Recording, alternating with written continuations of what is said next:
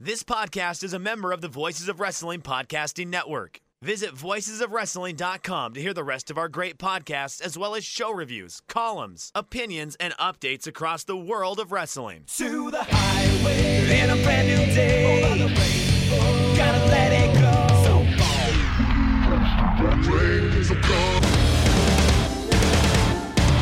fast to finger down. Dance tonight together. Here everyone is singing.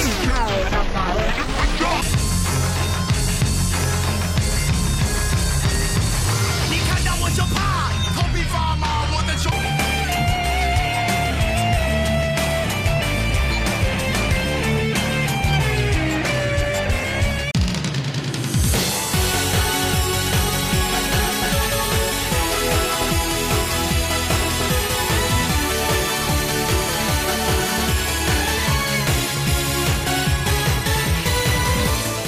Welcome back to Open the Voice Gate for November 30th, 2021. We are members of the Voices of Wrestling Podcast Network. You can find us on the Voices of Wrestling feed or on our own dedicated podcast feed on all podcast platforms and applications. You can follow us on Twitter at Open Voice Gate.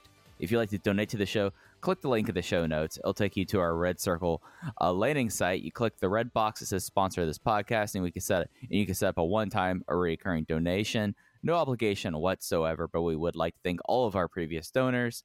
I'm one of your hosts. It's your old pal, Iron Mike Spears, joined alongside my co-host and friend Case Lowe. And Case, how's it going? Dragon Gate has their January break. We decided to take a little bit of a November one, so I'm glad to get back in the saddle. But how are you doing today, bud? I'm good. This is our Eric Bischoff episode. We're back and better than ever. And there is a lot to talk about. We did miss 2 weeks, which I think are the first 2 weeks that we haven't put out an episode this year. I know that I have missed a few, but I think you've done solos on those weeks. But real life came calling 2 weeks ago. Last week was Thanksgiving. And, Mike and I were thankful to not be talking about Yamato's Open the Dream Gate run last week. So we are back, and we now have to face reality with this title run. Yeah, we have to face reality with this title run, and we also have to face the reality that December's going to be nuts, folks. We'll run down the schedule at the end of the show. But yeah, just a lot of this was me. Everything kind of came together for that, and Dragon Gate was kind of on break, and really the only show that they had was that Kobe Sambo Hall show, which we'll talk about when we talk about Korakuen, because there's one thing on there that's worth talking. But that's not going to be the focus of today. Case, on the 27th, they made their return to the Sendai Sun Festa Plaza for the Gate of Origin. It was we've been kind of dreading this show. I mean, this is not necessarily my favorite show. I think we have enough audio about me kind of slamming this show, but it's a show that happened. And what's your big thoughts about the show off the top? I enjoyed the show. It is arguably the same review that I gave to Dangerous Gate and Gate of Destiny, where these were good shows that I wanted to be great shows. And I watched the first half of this show live up through the Mochizuki versus Fuda match, which we'll be talking a lot about because I have a lot of thoughts on these rookies. I, believe it or not, Mike, am once again very excited about the future of this company. Something about these guys just pumping dojo kids out left and right continues to have me very giddy. But it was the same issue that Dragon Gate has had all year. It was good, not great. It's really hard to say this is the show you need to start. You need to start watching this promotion. If you fell off, jump back here. You need to see this, this, and this. There just hasn't been that this year. And I thought Kobe World and Speedstar Final were excellent shows, but those were shows that were pretty easy to parachute in. And then you were able, just with the finality of Masato Yoshino, to wipe your hands at the end of that weekend and go, okay, I'm good for now, and I'll catch you guys later. And I continue to hope that we have one of these shows just for the sake of buzz and Dragon Gate, because it makes our jobs a little bit more fun when more people are talking about this promotion. For the sake of buzz, I keep on waiting for that show to hit, and for me to have to email these people and go, you need to watch this, this, and this. And then, I'm waiting for some sort of Twitter buzz, and it's just not happening. But by no means that I think this was a bad show. Yeah, I think that I am a little bit. It'll be interesting to see how like we discuss the show, because I kind of came away from Gate of Origin like, yeah, this was a 3-hour show. It had a lot of interesting stuff on there. Only one match that I would call great, and even that great match I had a lot of issues with. But the rookie stuff, you know, I mean, that's always something that we're going to fiend for on VoiceGate. I feel like that we kind of have cornered the market about obsessing about rookie talent here. Like we might just end up like one day just doing Wrestling Perspectives, just talking about prospects one day, because there was a lot of interesting stuff there. But then the rest of the show, I mean, the word that kind of came to me, and this was something that really, just to put the pen on it, was like the taste in my mouth after the bell rang and the Dreamgate match. This was proficient. This was somewhat enjoyable. There's some stuff on the show I liked. I liked a good deal, but I kind of came away with that this was like very much on the rails, and dare I say, a little bit soulless of a big show. Like, it just was something that, like, after I was watching Benkei and Yamato, I was like, that match was very good to great. I think it's a 4-star match, but it just had like, it just felt like you're like, okay, this is going to happen. This is going to happen. And it just did not have like any underlying heat to it in a way. And that kind of was like my big takeaway. And I don't mean like heat, like crowd heat, because of course COVID, but just like it was just like eating a huge meal just for the fact of eating a huge meal to me. So yeah, there's been a real lack of a hook in Dragon Gate this year. Of course, obviously, Team Taz's Hook has been absent from this promotion, and that is a damn shame, because I think Hook would do very, very well in this promotion. But in the real sense, you know, it seems like for years and years and years, there was this big, broad discussion of, when should I jump into Dragon Gate? When is the time? What show do I need to watch? And there just hasn't been that point this year. And again, it's not a promotion that's been bad. When I look at the landscape of pro wrestling as we approach the end of 2021, and I start, not contabulating, but rather tabulating my year-end awards, when I look at promotion of the year, AEW, slam dunk this year. I have enjoyed almost everything they've done. I watch their TV every week. I have loved their pay-per-views. I've loved their TV. I loved everything about them this year. They are the promotion of the year. But Dragon Gate, even with their faults, I think has still been very good. I think they've been more consistent than Noah on the sheer notion of the fact that they don't annoy me as much as New Japan. I think they've had a better year than New Japan. All Japan has practically not existed this year. I don't follow Joshi, so I don't have a read on those promotions. It's not like this has been a bad year, but given, I think, what we had in 2020, which was a company that, for the most part, once they hit the ground running, once they hit the ground with limited capacity fans and the COVID restrictions in July, they seemed to hit the ground running. They were the promotion that adapted best to the COVID environment. And when the book of Dragon Gate is written and somebody asks me what are the best years of the promotion, I will have to give 2020 a shout. I mean, we were coming on this podcast every week last year and just raving about this promotion. And I specifically remember, since we're now a year removed from it, the Hokkaido triple shot that we'll preview briefly. We don't have cards at the time of this recording, and review next week. That Hokkaido triple shot the first week of December, that was just a turning point in my brain of like, you know what? I have just adored this promotion this year. Everything they've done has really resonated with me. I love the generational warfare, and this company gets it. And then they have that weird lull in January and February, and they have never been able to clear that bar this year, despite the fact that I think Shun Skywalker is, if not the most outstanding wrestler of the year, he is second to Kenny Omega. Despite the fact that Yamato, for all of the shit that I've talked about him over the past 3 months, has objectively been one of the best wrestlers in the world this year, despite the fact that this promotion, again, produces young talent better than anybody. It's been a bit of an unsatisfying year in this promotion, and it's almost like a first world problem that this year's Dragon Gate, where You have match of the year contender after match of the year contender after match of the year contender with Shun Skywalker and with SBK versus JFK and with Yamato versus Minoru and with Minoru versus KZ. These are high-end, elite, world-class matches. We've had storylines this year, one that's concluding about 12 hours after we're done recording this with Dragon Dia and Dia Inferno and Diamante and Shun Skywalker. There have been storylines that I've been invested in this year. There's been, again, because Mike and I analyze wrestling the way we do, we really care about the cultivation of young talent, and this promotion has done that. I have a statistic that I'll bring up later that just blew my mind looking back at some old stuff from this time last year, what was being said about this promotion to how things have panned out. It's really incredible to look at, but it's a first world problem because the Dragon Gate isn't as good as it was last year, and I can't have that. I think, like, this is such a...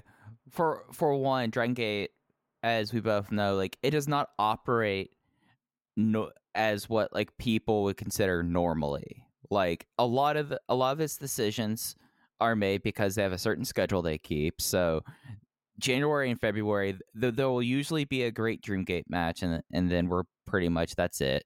And then everything was so focused towards, like, we had the Dead or Alive cage match set like 2 months ahead of time, and it was kind of like waiting around, and then the specter of Masato Yoshino's impending retirement, and then them deciding to have every match needed to have every title needed to have 2 defenses on that weekend. And then since then, there's been solid stuff. There's been like Minoru versus Yamato, JFK versus SBK, but it's just like, with the exception of what's going on with the Dias, I struggle to think of a storyline here in a promotion that usually is a very story intensive promotion. Like, for people who just like parachute in for like the recommended stuff, like, this might be the easiest year for them because there's just not a lot to a bunch of stuff that's been happening since Beatstar Final. And it's just something that, for me, like, yeah, it is kind of a problem that we're making when we can compare that to other promotions that are still like flailing. Like, I mean, there's some stuff in Japan that when you look at it, you're like, oh, that's really not good. They might not get out of this. Whereas Dragon Gate just keeps on chugging in a way, but it's something where, because, and maybe this is just me and my read into it, because everything is so focused on really only on one storyline, then you have this very dissatisfying, for lack of a better word, Yamato title run. And I think we had like the most dissatisfying Dreamgate match of this title run, with the exception of the weirdness that we had at Gate of Destiny. So it's just something that, like, when we talk about best years, yes, 2020, as you said, will be tossed in there in the pile, as it should be. But when we talk about weird or like dissatisfying years, I'm going to keep on going back to 2021, even though Speedstar Final might be one of my favorite shows in Dragon System history. It's just such a bizarre year. And it's sorry to cut you off, but again, you think about this promotion that's existed for over 20 years now. Let's say we zoom out even more and say 20 years from now, what years, or what was defined in every year of the promotion? Well, you have, T2P, and you have Darkness Dragon versus Dragon Kid, Blood Generation versus Doofix, or Blood Warriors versus Junction 3. Also, Yamato versus Kai, which lasted a year plus. These guys have been attached at the hip since September of 2020, and it was like the clouds parted and the sun came out in July of this year when they had that no rope match. And I said it after the match, I said it when we were talking to Jay right before Kobe World, and I said it when we got into the horrific Dangerous Gate build this year.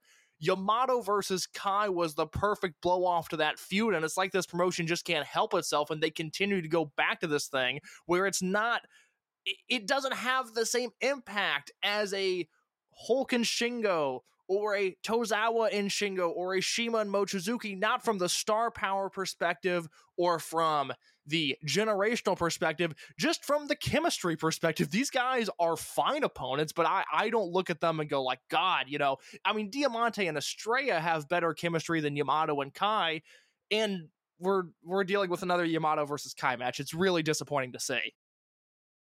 Do we just think that like they don't know what to do with Kai if he's not doing stuff around Yamato? Like, he is a freelancer. Like, you don't have to constantly be like, well, Kai's here, so I guess he's looking like he's going to be the Final Gate match. Like, we don't have to do this.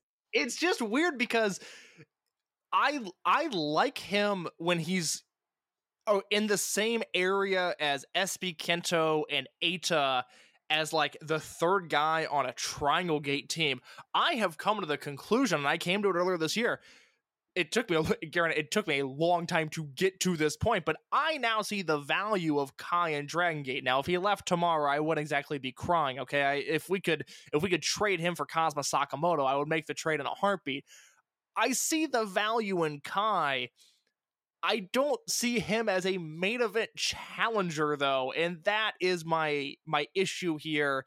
And every time I want to say something positive about Yamato, or even positive about Yamato versus Kai, there are 2 or 3 new detractors that come into my way, and it's just a program that I'm sick of. We've seen it, and I thought we had the perfect blow-off in July, and as I said at the time, if that was Kai's last match in this promotion, this is a guy that came in the summer of 2018.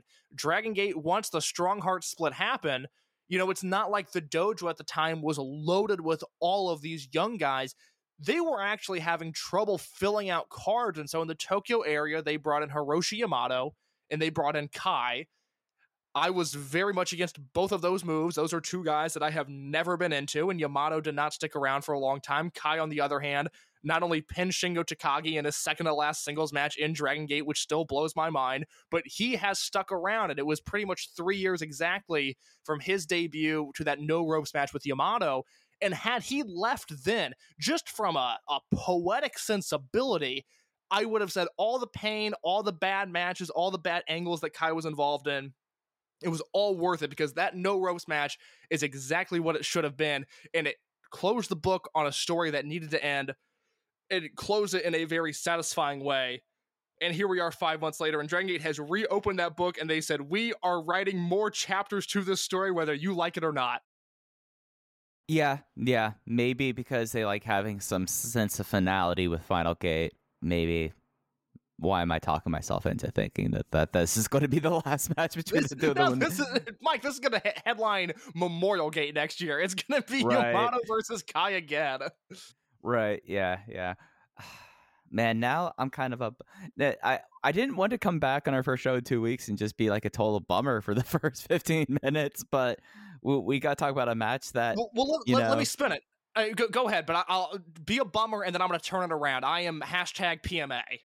All right.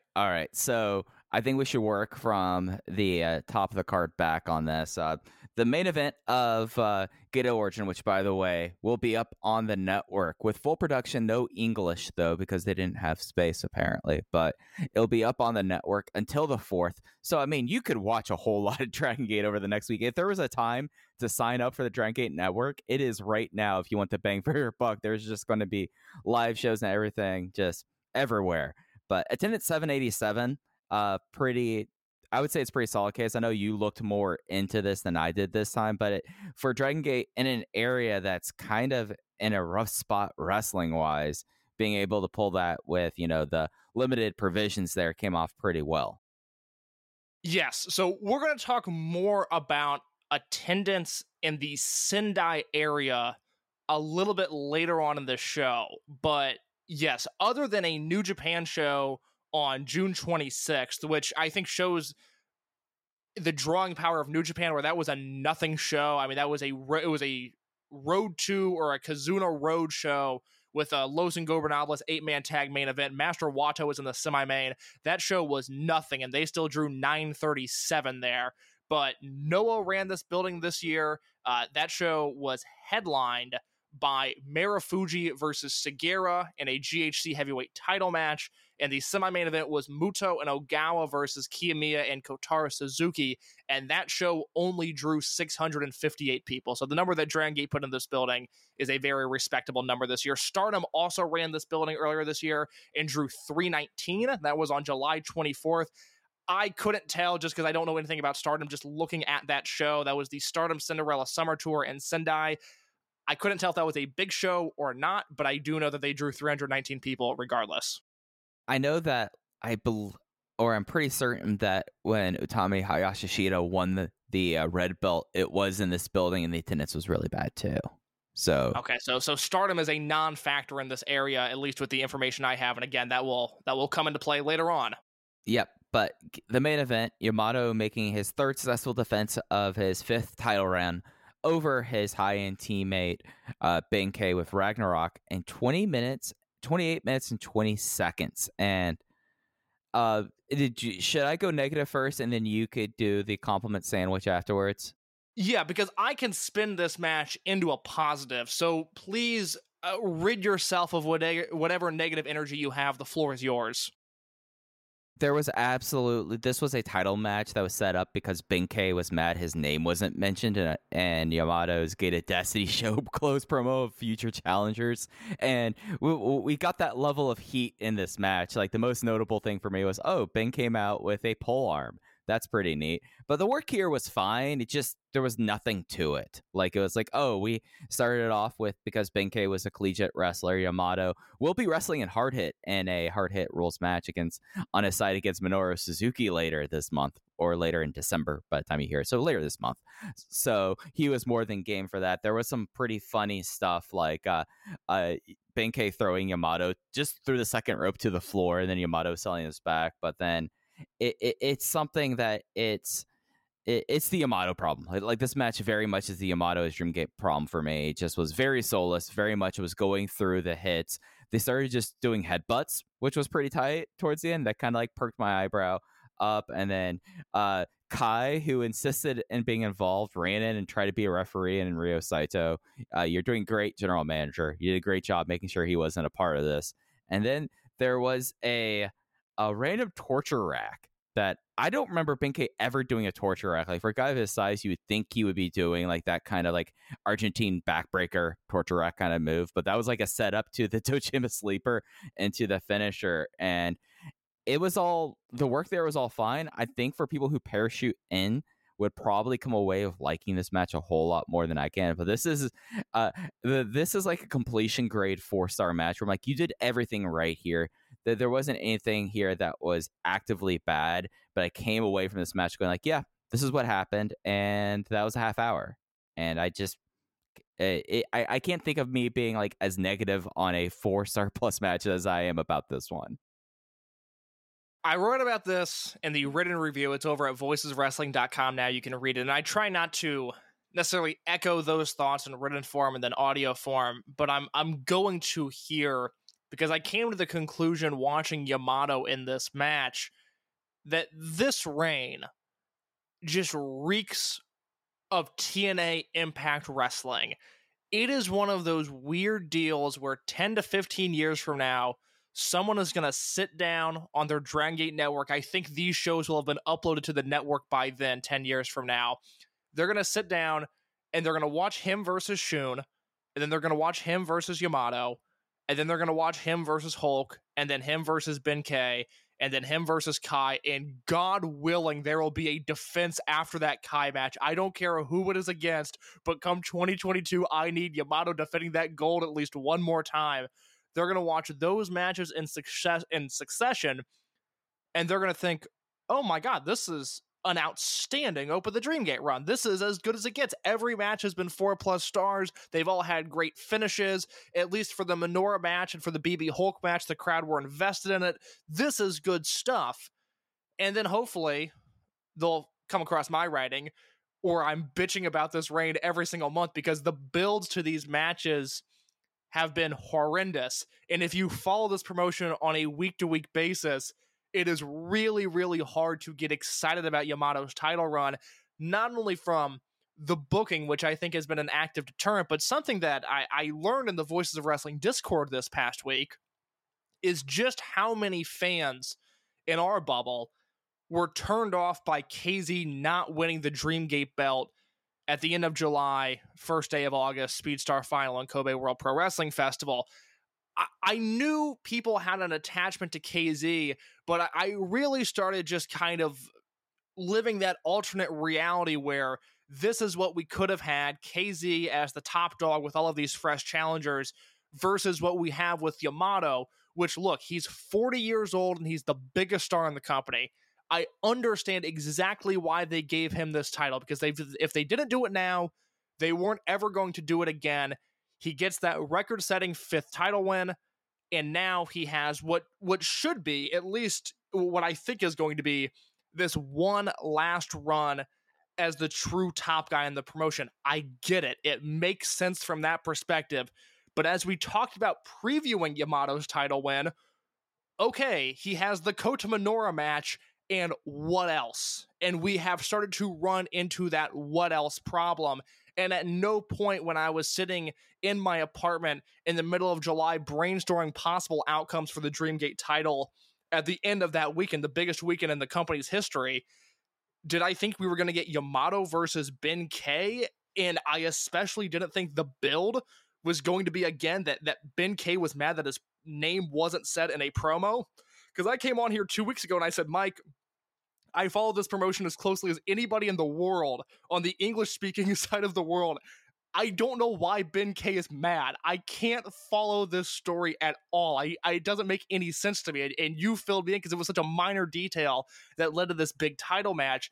And all of that has been awful. It's been frustrating. I just have this like queasy feeling once Dragon Gate on these big shows gets to the top of the card, because it's just like, oh God, what are they going to do with Yamato this time? Like, I just don't want to deal with it almost. I would rather just shut the show off after they have SB Kento and JFK shoot an angle, or after UT wrestles a really fun match, because I know whatever is coming after that is going to cause me to think in ways that I don't necessarily want to. It's that TNA thing where Impact is the worst wrestling show of all time, but if you buy the pay-per-view, Samoa Joe is going to have a pretty good match, and in a vacuum, you're okay with that. And that is ultimately the positive here, is that all of these matches have been very good. This was, to me, an objectively great match. Even if I didn't love the Kai story, I fucking loved Kai's face when he came down to the ring in the referee uniform and did the fast count, 3 count. Like, he played his role to perfection. I just didn't necessarily want that role in this match. But at the end of the day, I'm doing some year-end stuff. Spoiler alert, a group of illustrious wrestling journalists are ranking the 50 best wrestlers in the world again this year. And as I look at my spreadsheet, Yamato has just about as many 4-star matches as Kenny Omega and Shingo Takagi and Shun Skywalker. He's truly been one of the best wrestlers in the world this year. And this Ben K match goes on that resume. This was a great classic style Dreamgate match, a slow build with a big finish. And by the end of it, I really enjoyed it. But God, it is such a headache to get to that point. Yeah, and it's something that, like, there's aspects of this that I really enjoyed. Like, Kai's character work, like, as much as we're loath to see Kai and Yamato match 10, he does his job quite well. It's just, we've talked a lot about that. But it's just, like, all these things happened, and maybe this is something that it's like, all right, this is a defense in a neighboring area of Japan to Yamato's hometown, so Yamato feels like he should have a title match here, so they wanted to do a title match here, and Ben K was a solid choice here. And I just think that these two guys, and we've seen them in Dreamgate matches before, their chemistry is okay with it. Like, I think I liked the Dangerous Gate 2019 match a fair bit more than this. And it's just like, I'm coming back to it, and I'm trying not to spiral into this. It just felt soulless. It just felt like this is checkbox. Like, this is a thing that, like, yeah, no, for like people who parachute, and for someone on the Dragon Gate network 20 years from now, they're like, oh yeah, this Yamato run, this sounds sick. I mean, look at all these matches, and all the matches are very good to great here. Like, I totally get that there, but in the moment, it's just very dissatisfying. Yeah, again, you mentioned the lack of soul, or at one point you mentioned the lack of heat, and you meant it in almost a more metaphorical sense. So I get that word out finally. But in the very literal sense, this match was dead, and it was dead in Tokyo, and it was dead in Kobe, and it was dead in Sendai, and ultimately, Yamato versus Ben K 2021, this version was a failed experiment. I mean, it never got over in any building that we saw, despite the fact that this was a very good match. It reminded me, if anything, that Ben K is a really, really good main event wrestler, and he's been just kind of in limbo for a long time. I'm not necessarily worried about him because I know he's capable of, when that flip needs to be switched, okay, he's back to being one of the best wrestlers in the world. I think this is just going to kind of be his career going forward, is that it's going to be a lot of nothing Dreamgate match. Hopefully the future Dreamgate matches have a better build than this one. But if anything, this is an exercise in reminding yourself at just how good Ben K can be when the lights are on brightest. Yeah, no, for sure. And it's something that if you look at his last year, like there could have been in other eras of this promotion, he could have just basically been hidden forever, coming out of his concussion and all of that. Like that could have been a dark mark that would take forever to scrub clean, but he's great. It's something that, again, I'm going to be real interested for people who just like watch big Dragon Gate shows because they'll be like, oh yeah, Ben K is great. He should be the Dreamgate champion. I'm wondering if we're going to be getting that again, because I feel like that this is a match that would kind of confirm whatever bias you have about that, if that makes sense. Yeah, no, this is a good match. If you hold Ben K stock and you pontificate as to why does this promotion not do more with him, this is the match for you. This is going to be your shit.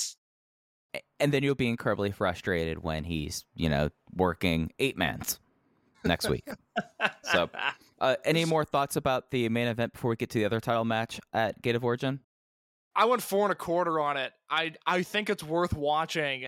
It's especially worth watching if you didn't watch the November Korakuen Hall show and you didn't watch the Kobe Sambo Hall show from a few weeks ago. If you haven't seen that, definitely go watch this match. I think you're going to really enjoy it. Yeah, that's what I'm talking about, people who just parachute in, because I think they will have a great sense of enjoyment. Semi-main event was Natural Vibes, Susumu Yokosuka and King Shimizu attempting what would have been their 4th defense of the Open the Twin Gate Championship. However, they would fall to New Generation Doyoshi as Naruki Doi and Takashi Yoshida became the 54th Open the Twin Gate champions after what I am calling the new Doyoshi combo of Doi 5's Bakatari sliding kick and then the pumping bomber on Susumu Yokosuka in 15 minutes and 32 seconds. I just don't understand what is going on with Naruki Doi. Like, I just gave, that whole monologue about how Ben K's fine, he's in the right spot, this is his career, and it's a positive. Naruki Doi, not in a unit, just hanging out with Takashi Yoshida, who, as I mentioned in my written review, Yoshida has now held the Twin Gate belts twice this year, and he's held them with 2 of the single greatest tag team wrestlers of all time.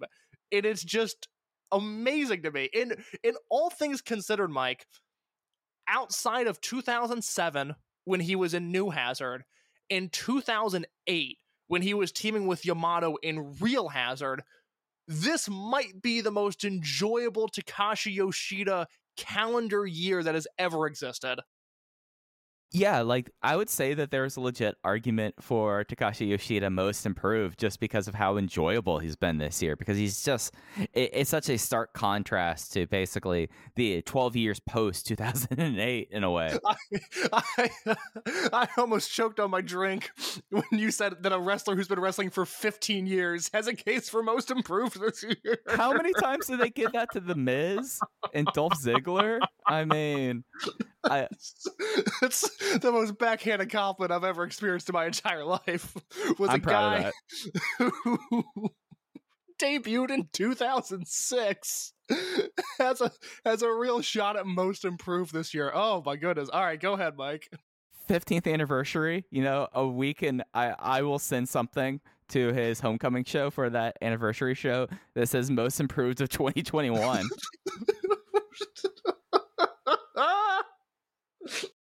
Yeah, so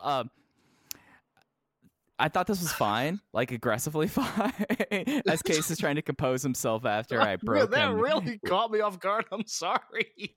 But oh boy, that this was just like, it's something that I was talking with a friend after I watched the show, and they were about the point of like, don't you think that Susumu Yokosuka and King Shimizu had more in the tank for this title run? And yeah, absolutely. This was like, they were unquestionably the MVPs outside of Shun Skywalker of the doubleheader at Kobe World Cannon Hall. They've been having awesome defenses. They've been a great tag team. Of course, in this match case, we have probably two of the top five all-time Dragon System tag team workers, and Susumu Yokosuka and Naruki Doi. And this match was kind of a letdown when you consider that, but now new generation Doyoshi's champion.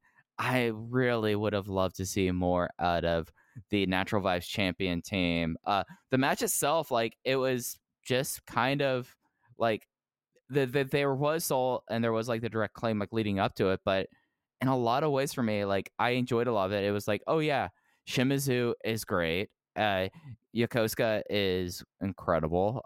Naruki Doi, like, getting up on the top rope immediately or to prevent the top rope exploder that Susumu Yokosuka did. I mean, that's showing like, hey, I've been wrestling you for 20 years. I know you do this move. Don't try that shit on me. And like that, like, raised my eyebrow here. And all I came up with was like, this was just a very good but kind of like disappointing finish, which that sucks, but it makes sense. Like, what are you going to do with Naruki Doi now if he lost this match? Like, then we're really wondering what the hell is up for Naruki Doi at that point. And Takashi Yoshida entered the year looking for guidance, got guidance, became a 2-time Twin Gate champion, and most improved 2021, baby. I say this in earnest. You mentioned that Doi and Yokosuka are two of probably the top 5 greatest tag workers in the history of the Dragon System. Shimizu was not far behind them, and I don't have the mental capability right now to create that list out of thin air of the 5 best individual tag workers. But between Big T and Big Ben and Big E, and now King Shimizu and Susumu Yokosuka, he has a tag team resume that is as impressive as anybody in wrestling going right now. And my frustration with this match isn't necessarily that Doi and Yoshida won. It is that Shimizu and Yokosuka lost, because you are exactly right. This is a team that I thought had so much more in the tank. We never got a defense against a Masquerade team, which I think is a real missed opportunity. To not have Shimizu and Yokosuka versus Minoura and Jason Lee just seems like a waste. That is a match that should have happened, and it should have happened this year during this run, and it's a real shame that that's not going to happen. I'm sure Doi and Yoshida, it's going to be a short-lived reign. I'm sure it's going to be fine. They'll probably lose it to whatever RED combination they wrestle at Final Gate. That has zero defense title run written all over it. But then again, I've been wrong about everything with Naruki Doi this year, so who knows? Maybe they'll hold it for a year and break the Shima and Dragon Kid record. All I know is that it was a fine match. Have you noticed King Shimizu has been busting out a cartwheel lately? Yes, that was my first note in my notebook for this match. Was King Shimizu did a cartwheel? It's a flawless cartwheel. His athleticism is, I don't say this facetiously, his athleticism is incredible. He is so agile, and this is the thing with Shimizu. And someone mentioned this to me. I was talking to somebody about the show last week, and we were just talking about Yamato versus Kai and just the blah feeling that has.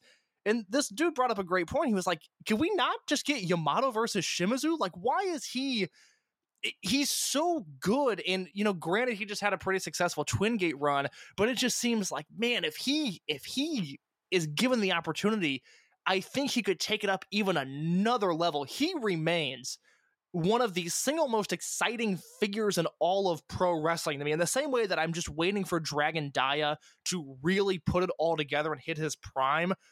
Shimizu is a guy who we know behind the scenes, he's a bit of a dummy, and he seems to have fit into this role where it's almost like Susumu was his chaperone during this title reign, and it seemed like everything was going well because he was attached at the hip to Susumu. But man, if this guy could just take another step up, I really think the onlookers of the wrestling world, the people that don't have two eyes on this promotion, that only veer in every once in a while, I really think they would be blown away by just how talented this guy can be. And this was all sparked by him doing a picture-perfect cartwheel. I mean, he was a nationally ranked shot put thrower in high school. So this guy does have some bona fides to him. He's not just a thick-looking dude who sometimes choke slams people and then, does a couple dancing moves which, get people angry. But he's awesome. And it's something that I wonder if Susumu was his account buddy. I wonder if that was the thing with these. I'm sorry, what does MJF call it? The accountability buddy. Maybe he is the Sean Spears. I'm sorry, Susumu. I should never compare you to Sean Spears. You deserve much more than that. I hereby retract my last 10 seconds here.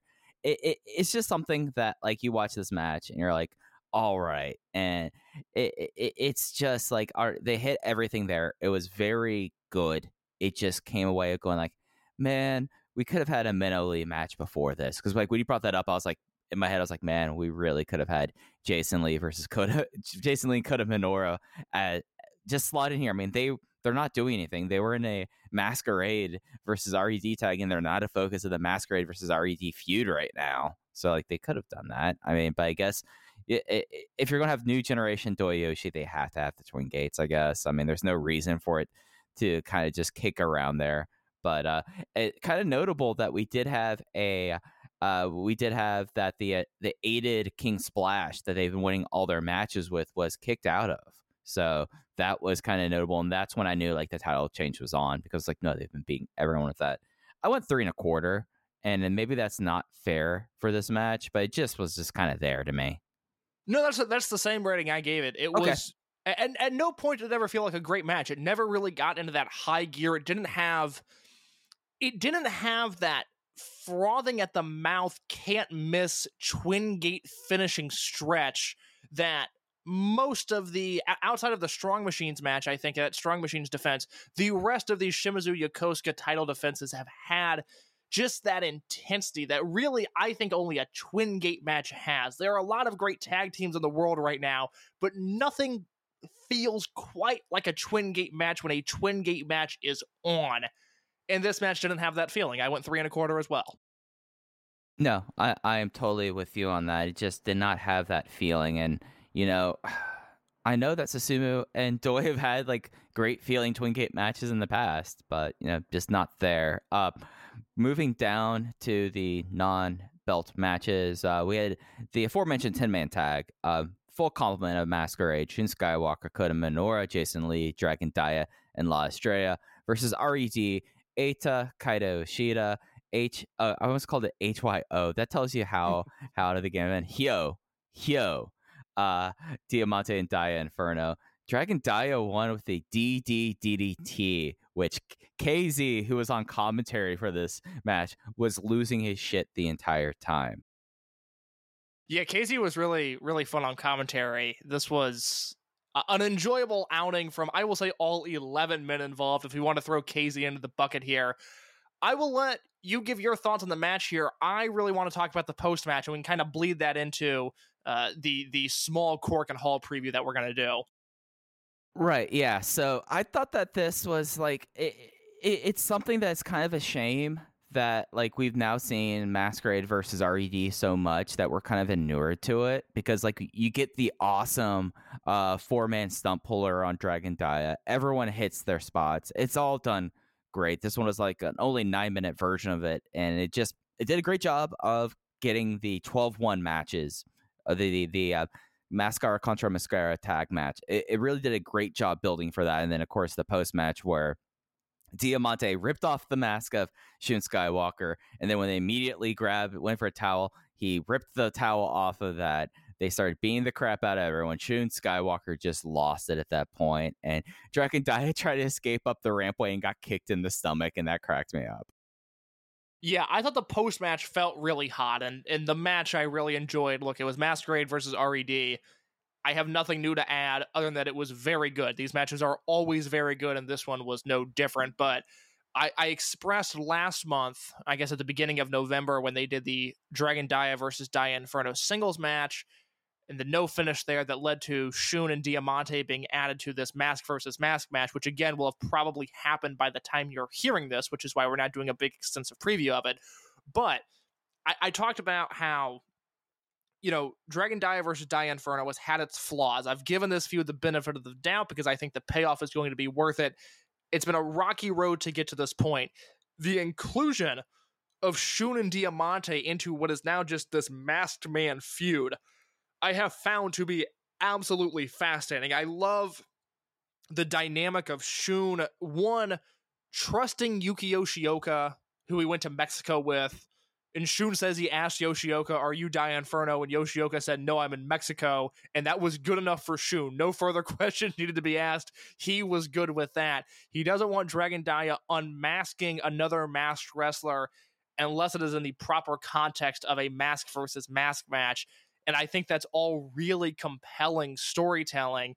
And then you have Diamante in here, who I thought got a decent reaction when he pulled off Shun's mask at the end of this match and then repeatedly attacked him after the cover-up. This was just a really nice closing angle to a match that perhaps my expectations of it from an in-ring perspective are too high. Maybe it's going to be more angle heavy than I'd like, but I am really expecting this mask versus mask tag match to be one of the better Dragon Gate matches of the year. I think you have Shun and Diamante and Dia, who are three of, for my money, the best wrestlers in the world. And then you have Dia Inferno, who, unmasked, is very much capable of reaching their level as well. We'll see what he has in that gimmick for what should be the last time. So I really like the post-match to this. It just re-emphasized the fact that I am very much excited about what is to come at that December 1st Korakuen Hall show. Yeah, and that's why I made a point earlier when I was bemoaning, like, just the general state of the promotion, that they've done everything here, like, exactly as one would want. And even adding in Shun and Diamante in the way they did just has been kind of like the extra spice for a feud that, like, we all knew it was going to be Dia versus Inferno. Like, as soon as Inferno came out, I was like, all right, this is going to be something for Yoshioka to bide his time. He gets to be in a big program in his return, and then it gets Dia his first mask. Well, like it was very clear there, but adding in someone like Shun Skywalker, who he's my most outstanding wrestler in the world in 2021. I don't think there's going to be anything in the next 31 days to change that. And then Diamante, who I know facetiously I said that Takashi Yoshida should be the 2021 most improved wrestler. Really, Diamante has gone from someone who was a detriment to passable to good to very good to be someone that whenever he's on screen, I can't take my eyes off him. So like they've done everything here, like full marks for this match, and it's something that, it'll be interesting to see after a 12-1 how they kind of reconcile all of this, knowing that they have the big weekend. They only have one travel day between Korakuen and Hokkaido, which is nuts. It's always nuts when they do this, but they have a big month of stuff. They have the 2 Korakuen month. This is the Final Gate, and then the Fan Appreciation Show in Kobe. So, I mean, it'll be interesting to see how over the next 4 weeks the shakeout of here and the resolution, because I think everything they've done in the lead up here from a feud that, was very awkward because of extenuating circumstances have come together and has been heated up in exactly the right way going into tomorrow's Mascara contra Mascara Apuestas match. I talked earlier about how I've been ranking the 50 best wrestlers of the year this year, and one of the shocking conclusions that I came to, not many wrestlers better than Diamante this year. Someone who fared very well on my ballot. Someone who I think, given what he's done in this feud, what he's done not with, but for La Estrella, has really aided his candidacy in my eyes. He, again, just that 2-year transformation from someone that Mike and I used to call one of the worst gaijins ever brought into Dragon Gate to, again, now just a legitimately great wrestler. There's no other way to slice it. It has been a really fun transformation, and I hope we see a great payoff to a story that I have very much enjoyed. Yeah, no, it's something where tomorrow I'm going to carve time where I can watch this match unspoiled, because I think we all know what the finish will be, but just to see all of the post-match and see how things kind of lead to that point, I'm fascinated by that, and I'm really excited to see where it goes from there. And then we get into the undercard. We had a lot of future matches here. Future versus main roster is what I'm going to call them. The first one that we're going to talk about, this was match 5, so it was not the first debut match, but it was Ryo Fuda's debut match as he fell to Masaki Mochizuki in 5 minutes and 41 seconds with a twister. In case you tweeted something that as soon as you tweeted it before I watched the show, I kind of had that stuck in my mind, but now I fully want to get this into digital audio print. Ryo Fuda is going to be a problem. It's unbelievable. So there's 3 rookies we're going to talk about on this show because they debuted 2 of them here and then another one in his hometown on the next day. And as of this recording, that match is not on the Dragon Gate Network. The Showa Sato debut match against Ben K. It will be uploaded. I just do not know when at this point. I've got kind of a different talking point for each of those wrestlers. And I want to talk about with Fuda sort of this big picture thing before we get into the match. And I have a lot to say about this match, both about Fuda and Mochizuki. But I was actually looking through our old Open Voice Gate tweets, looking for something earlier this afternoon, and I came across something that I shared at the beginning of November in 2020. This was an excerpt from the first Observer of November, where Dave said, and I quote, "While New Japan gets a lot of credit for the Shibata crew, nobody has the level of young talent that Dragon Gate has right now, with Ishida, Skywalker, Dia Inferno, Kota Minoura, Dragon Dia, Strong Machine J, Kabune, Kamei, and Kakuta. All are 26 or under, and most are 20 to 22, with Kabune, Kamei, and Kakuta all being legitimate rookies." And again, this was last year. And he ends this sentence with, "Dragon Gate also has another 10 wrestlers waiting to debut." And this was in November of 2020. And since then, we have seen 7 wrestlers debut, starting with La Estrella last December, the Ahashi brothers, Takumi Hayakawa, Takuma Fujiwara, Ryo Fuda here, and Showa Sato. That is remarkable that there are 7 rookies within a year of one another. And I messed up a few weeks ago. We were talking about the Observer Rookie of the Year this year, and in my mind, the cutoff was October 1st, but I was incorrect. It's actually September 1st. So if you were voting in those awards, do not vote for the Ahashi brothers. They are not eligible this year. Vote for Dante Martin or vote for La Estrella. Those are the 2 guys that deserve to win, in my opinion. Next year, at least as of now, there are going to be 6 rookies in the running for Rookie of the Year, assuming none of them get hurt, none of them just flee in the middle of the night, and whatever else can happen. 6 debuts are going to be 2022 rookies, and there might not be a better one than Ryo Fuda. Mike, what did you think of his debut performance? In the hobby, it's not easy being a fan of ripping packs or repacks. We hype ourselves up thinking, maybe I can pull a Ken Griffey Jr. rookie card, but with zero transparency on available cards and hit rates, it's all just a shot in the dark. Until now. Introducing slab packs from arenaclub.com, the only repack that provides real value, a complete view of all possible cards, and clear hit rates for each one. Now, when I buy slab packs at Arena Club, it finally feels like I know what I'm getting. I was able to open an Arena Club slab pack, and I'll be honest, it was a lot better than what you normally do. Say you go to a card show, and there's a random innocuous brown bag of cards, and yeah, you can open it, and look, it's going to be junk. You know what I mean? Like, you know what you're probably going to get in those. Maybe you find that fun, and sometimes I do. Sometimes I like just opening up cards and saying, hey, look at some random cards or whatever. But if you're really in this game to find value and find particular cards, it sucks to have to buy these mystery packs, and it ends up being, almost nothing, nothing of value. Not with Arena Club. You can display, again, of all available cards, hit rates, grading, so you know that when you're opening up this slab pack, you are going to get something valuable. You are getting something good. And Arena Club, in addition to having those great slab packs we just talked about, is also a marketplace for card collecting, buying, trading, selling, displaying, all that sort of stuff. But those Arena Club slab packs, man, they are revolutionizing the repack game with transparency. After your pulls are revealed, they'll immediately be placed in your vault for safekeeping or trading and selling, and you can have them officially graded by Arena Club as well. So again, sending these things off. It's going to be officially graded by Arena Club. And the Arena Club grading process is accurate, fast, and transparent, with full grade rationale provided and explanation of how your card was scored. So whether you're buying, selling, trading, or displaying, Arena Club is the card collecting platform that you have to check out. So right now, I've got a special offer here for Voices of Wrestling Network listeners.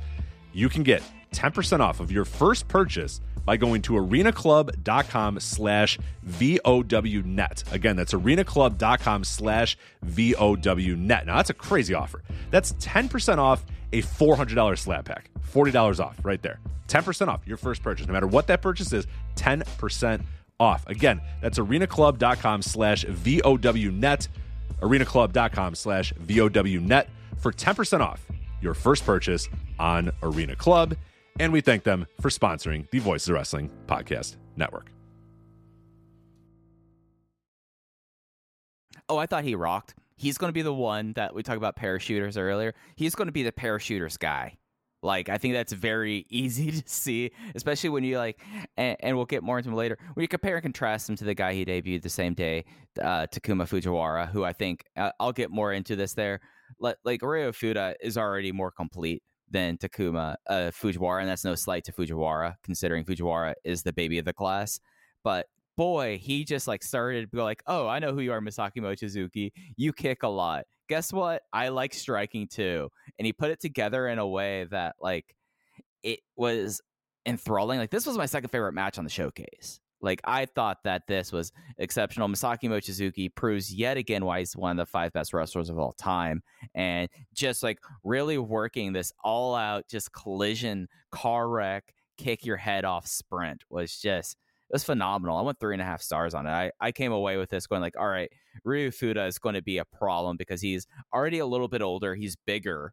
And you look at him, you're all right, you could already see what his forecast is, and it's a lot closer to coming true than a lot of the people in his class. This is a special match. This is a debut match that I'm going to remember for a long time because you have Fuda, who again, I could tell just from the way Dragon Gate was promoting this match that he was going to be someone that was good off the bat. He carried himself with such a confidence, and it's remarkable to see anybody in a new profession, no matter how old they are, to carry themselves the way he did, I thought was incredibly impressive. And then he hit Mochizuki with a straight high kick to the head. It knocked Mochizuki off of his feet, and I jumped off my couch. I couldn't believe that a rookie had kicked Masaki Mochizuki like that and taken him to the canvas. And for as good as Fuda was, given the parameters of his debut, the simple style that he worked, the fact that he seemed to be working with a guy in his comfort zone, I mentioned this in the VOW Discord, and I mean it. When the ultimate Masaki Mochizuki compilation is built, which I'm pretty sure Rob Naylor has actually asked us for in the past, we should probably get a spreadsheet together. This is one of those matches. Of course, he has the Shingo matches and the Yokosuka matches and the BB Hulk matches and whatever else he's done. The single, and that's just in the singles capacity. He's got the Don Fuji tags against Shingo and Yamato and Shingo and Tozawa and Speed Muscle. He's got all of the trio stuff he's done with Fuji and Magnitude Kishiwada and the rest of the team veterans. There is not an aspect of this game that this guy hasn't crushed, but this individually is a match that really highlights why Masaki Mochizuki is so good, because he was just vicious in this calculated way. He gets knocked down by that high kick, and then he rises up almost like the Undertaker, and he did that a few different times in this match where Fuda would get the best of him, and instead of boiling over and instead of just, unleashing this all-out fury on the rookie, he took his time. He almost just seemed to delight in kicking the living shit out of this kid, and it was enthralling. This was a short match, but it had depth to it. It had this weird emotion that I just really, really enjoyed it. And I love Fuda. I think he's going to be a star.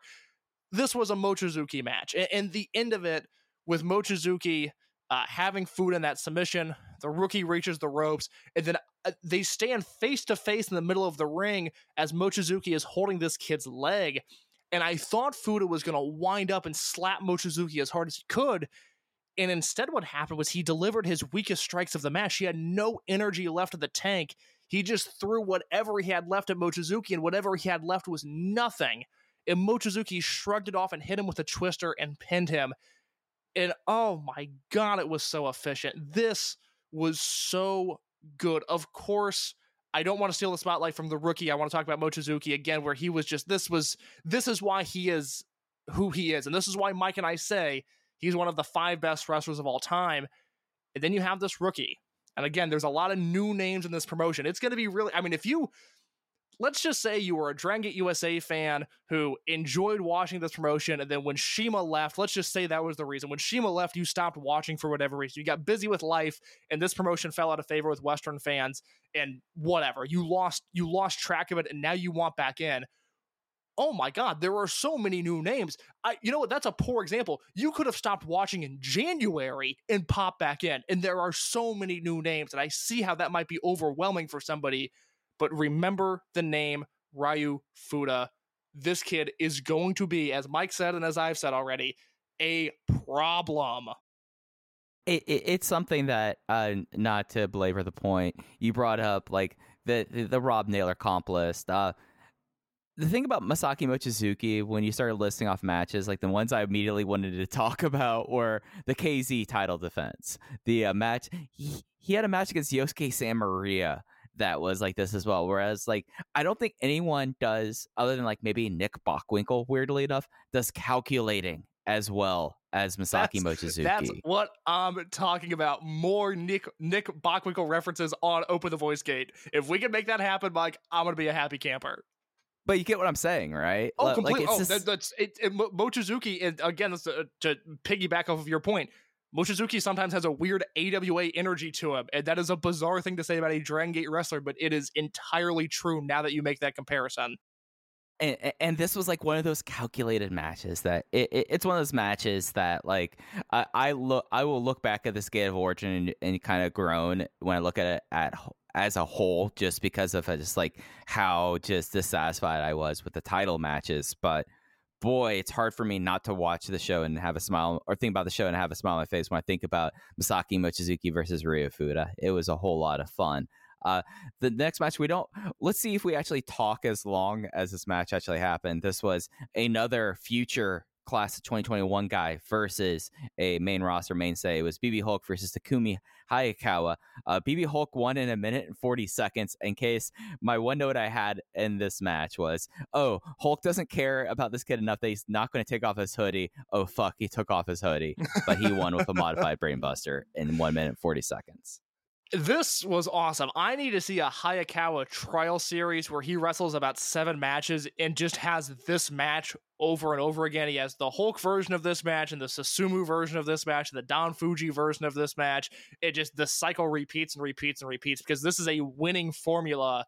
And BB Hulk, on 2 big shows in a row, has had 2 very good singles matches, and that is finding the positive in 2021. Good for you, Hulk. You managed to have you had about a combined 20 minutes in the ring between the 2 matches, but you did good. You did good. This one was only 100 seconds. We did go under the match length there. We are not going to put Hayakawa in a trial series with either Shuji Kondo or Masaki Mochizuki, because we don't want to break the kid. But I'm afraid that Kondo could throw him high enough to like hit the ceiling in Korakuen Hall. That's just logistically. Kondo versus Hayakawa is a safety issue. Yeah, so in the EE Discord, we have a joke about how we want to see wrestlers throw people, and we call it the Ward throw, because Wardlow like threw someone really far one time, and we were really amused by it. Shuji Kondo might set the world record if he gets to throw Takumi Hayakawa. Think about that Dragon Dia spot that he always does in the RED matches, which, by the way, in that RED versus Masquerade match, I think Dia set a new record for height on. Mm-hmm. I don't know if they have a name for it. I'm calling it the indoor parachute just because that is what it looks like. It's supposed to be a quadruple stump puller, but the indoor parachute is a lot better of a name. Yeah, it's the indoor parachute. Come on, RED, what are you guys doing? In Takumi Hayakawa, I'm just afraid again. wrestlers can do what they want with their bodies. I am the opposite of the safety police. But I just, again, legitimately would be worried for Hayakawa if they threw him into the indoor parachute. I don't want to see the outcome of that because I'm afraid Dragon Dia is going to get seriously hurt doing that because he's going too high in the air.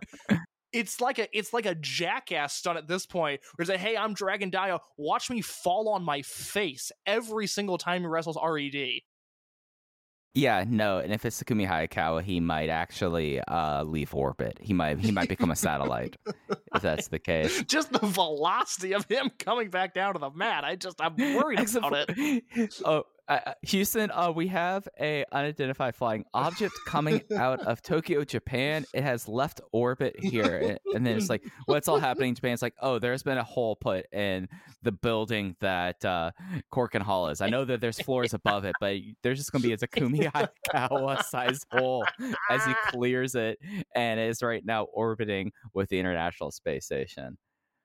Yeah, if anybody wants to build us a photo of Takumi Hayakawa orbiting in space at Open Voice Gate on Twitter, I would like to see that.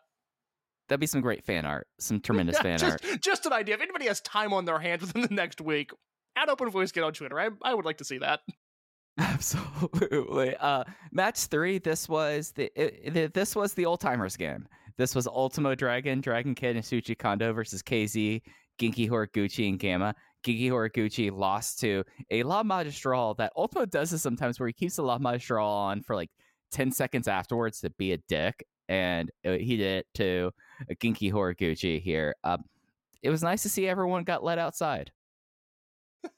I have 2 points about this match. One, Dragon Kid convinced Ultimo Dragon to do the rubber band attack, and it backfired on Ultimo. And watching him take that bump of all bumps, Ultimo, a man who refuses to leave his feet more often than not, but he shot himself to the concrete upon the exercise band hitting him in the face. I loved that. And I also want to pose a question to you, because we've had KZ back in the fold for a month and a half now, and KZ has done approximately nothing since returning. And I just want to vibe check on your thoughts on KZ at this point. Hey, he is an excellent color commentator. He probably lifted that match by a full quarter star in my books. It's just weird because now you take the belts off of Shimizu and Susumu, so you could have a pretty strong Triangle Gate team if you wanted, but it just kind of feels like in a way that he is kind of a man without country right now, even though he's leading his unit. He's just kind of there. I mean, he's not wrestling differently. It's just, I think that's like the core thing about Dragon Gate 2021. We've talked about Naruki Doi kind of being adrift. KZ now feels adrift as well. Yes, and if I were a betting man, I would say we're getting RED versus Natural Vibes, probably KZ, Susumu, and Shimizu in the Triangle Gate match at Final Gate, or probably some hodgepodge of teams. They like doing a big Triangle Gate match there. So it's one of those things that I felt like I needed to mention just to feel you out there. Oh, sure. My thoughts remain that I'm not worried about it because I think outside of KZ, Natural Vibes is so entertaining that it's hard. It's almost hard for me to care about, is KZ doing enough? Is this the right role for him? Because ultimately this is his unit and he's cultivating success around him with Shimizu and Yokosuka and Yuti and Jackie Funky Kamei, not even from a kayfabe perspective, but just for my own personal enjoyment.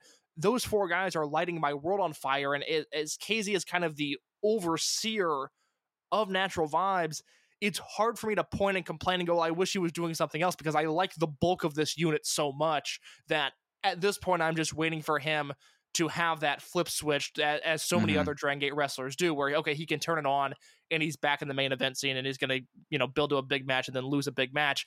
I'm okay with that at this point. I think it's weird that he came back from injury, rushed back from injury, as we learned, just given how stubborn he is, rushed back from injury and then went to doing nothing. But I can't come up with a concrete issue that I have with it. It's just a little weird. Yeah. And you didn't mention Genki Horiguchi.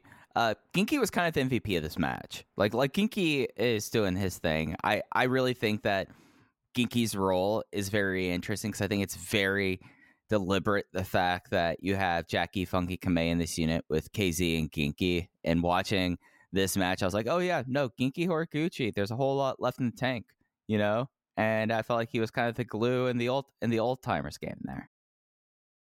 Yeah, Horiguchi is in an interesting spot. We talked about it at Kobe World this past year when I didn't really love his Brave Gate match. I do think his days of being a great wrestler are behind him, but that also doesn't mean that he doesn't serve value, because for a fun little six-man like this, you're exactly right.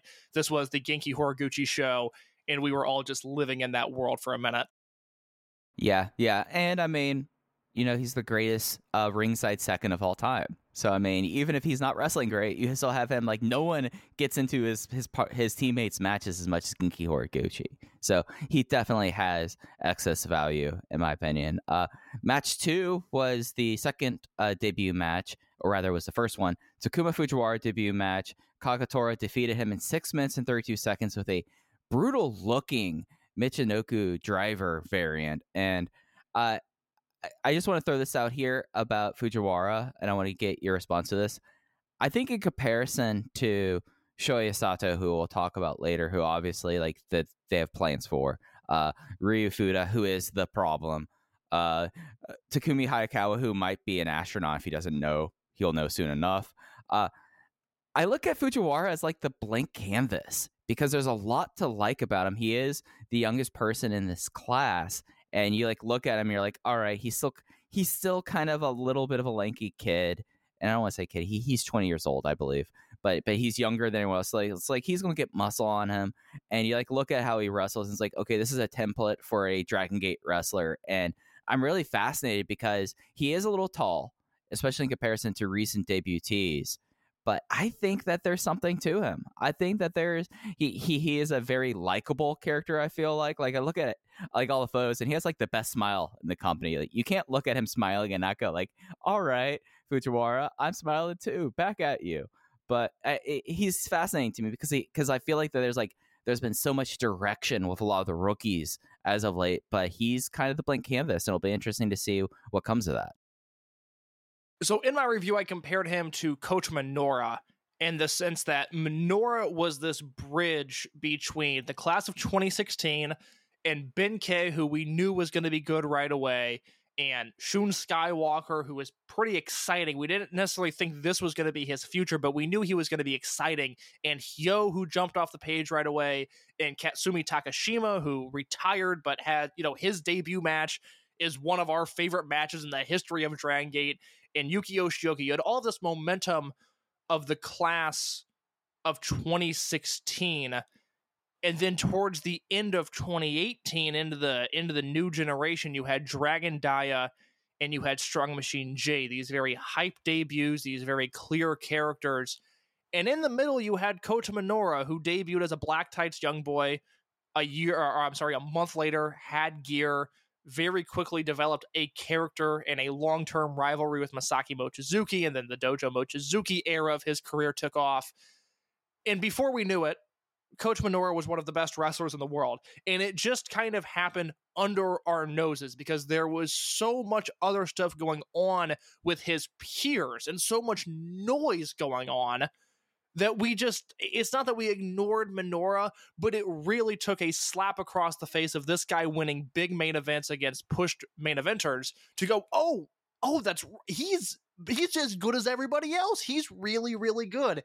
And I could see just with the hubbub of the Ahashi brothers and Fuda and Sato, and not to mention the class of 2019, SB Kento, Jackie Funky Kamei, Hip Hop Kakuta when he returns, I can see this being a similar situation where we're going to look up one day and Takuma Fujiwara is going to be all over our spreadsheet, and it's just going to have happened out of nowhere.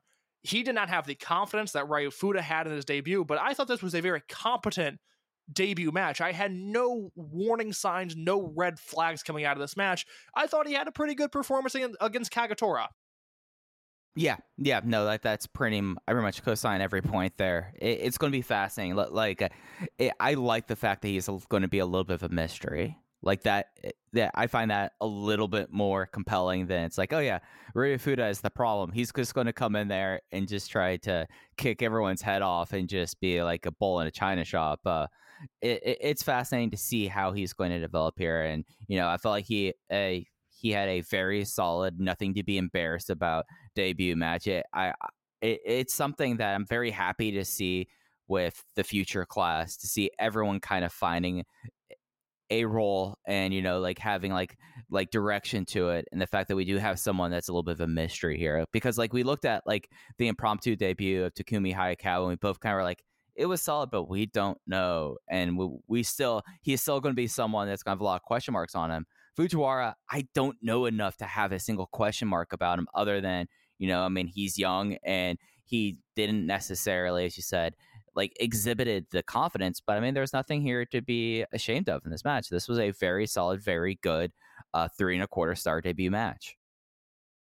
So I wanted to talk about the Tohoku region for just a second, because when we had Jay on over the summer, he mentioned that this was an area, this northeastern Japan region, that Dragon Gate was really looking to build on and have some sort of business prosper here. Obviously, Sendai falls into this region, and the reason that Fujiwara debuted on this show is that he is from this area. So I started looking at just the Japanese wrestling landscape, and I specifically looked at Sendai and how they treat this exact market. And I talked earlier about how, New Japan ran a nothing show with COVID capacity crowds, and they drew basically 1,000 people this year. And Dragon Gate, with a featured main event, did not draw that much. But outside of that, this year in the Sendai Sun Plaza, Dragon Gate outdrew Stardom. They outdrew Noah with a huge GHC title match in Muto in the semi-main event. And I am going to go out on a limb and say they outdrew the Sendai Girls show the next day. Am I fair that Sendai Girls assumption, because you would have a better idea than I do? I actually haven't seen an attendance for that yet. Sendai Girls, Senjo's in a weird place without Chihiro Hashimoto around, but this is like their home region. Like it's interesting. I know we talked about it a little bit, just the overall kind of state of Sendai Girls in relation to Dragon Gate, because Sendai Girls did a lot of the local promotion. They had produce matches on these shows, and you could tell from like the audience, like who was there for Senjo and who was there for Dragon Gate, and that's no longer the case here. I can't find an attendance for that Sendai Girls show. It was from the 28th, right? I asked earlier some people that would know, and they said they typically don't publish their attendance number. So I am assuming they did not draw as much as Dragon Gate. If Sendai Girls business is really hot right now and I'm unaware, please let me know. But I don't get the impression that is the case. So the small scale point I'm making here is, outside of New Japan, this is Dragon Gate territory. If we want to zoom out even further, go pre-COVID and look at what Dragon Gate did in this building, Gate of Origin 2018, which was Yoshino versus Yoshida, and then opened the Dream Gate match main event. That was an attendance of 1,600 people. And outside of New Japan, this area was largely ignored. The other big show that I can find from a promotion in the Sendai Sun Plaza is a Champion Carnival show from 2016, which only drew 1,200 people, and that was headlined by Zeus versus Suwama, and also had Shingo versus Kento Miyahara on that show. It's not exactly apples to apples, it's apples to oranges here, but the point is, Dragon Gate clearly has a business edge in this area. It's about whether or not they can truly capitalize on it. So I had this number in my head of when is the last time in this region, since it's northeastern Japan, and hopefully this thought experiment makes sense to you, Mike. It makes sense to the listeners, because it made sense to me, and I was just curious. When was the last time in Sendai that Michinoku Pro ran a show that drew 1,000 fans or more? Because I think realistically, in a non-COVID environment, that is the bar that Dragon Gate should be able to clear. If they run this Gate of Origin show every year going forward in this building, they should be able to clear 1,000 fans without holding their breath at any point. Amazingly, in 2018, Michinoku Pro ran 2 different shows that drew over 1,000 people, but I am not necessarily going to give them all the credit in the world. One was the Showa Pro Wrestling Festival in Sendai, which had Riki Choshu and Tatsumi Fujinami, 2 of the biggest draws of all time, in the main event. Also, trivia fact, Gran Hamada's last match was on that show. And Oh, wow. a few months earlier, they ran the Jinsei Shinzaki 25th anniversary show in this building, the Sendai Sun Plaza, and drew just about 2,000 fans. So you have a Showa Festival show and an anniversary show, over 1,000 fans. You zoom out a little bit more. What's the most recent show after that? Well, it's the Jinsei Shinzaki 20th anniversary show, in which they claim 2,500 for in this building. I don't know why I don't believe that number, but I don't believe that number.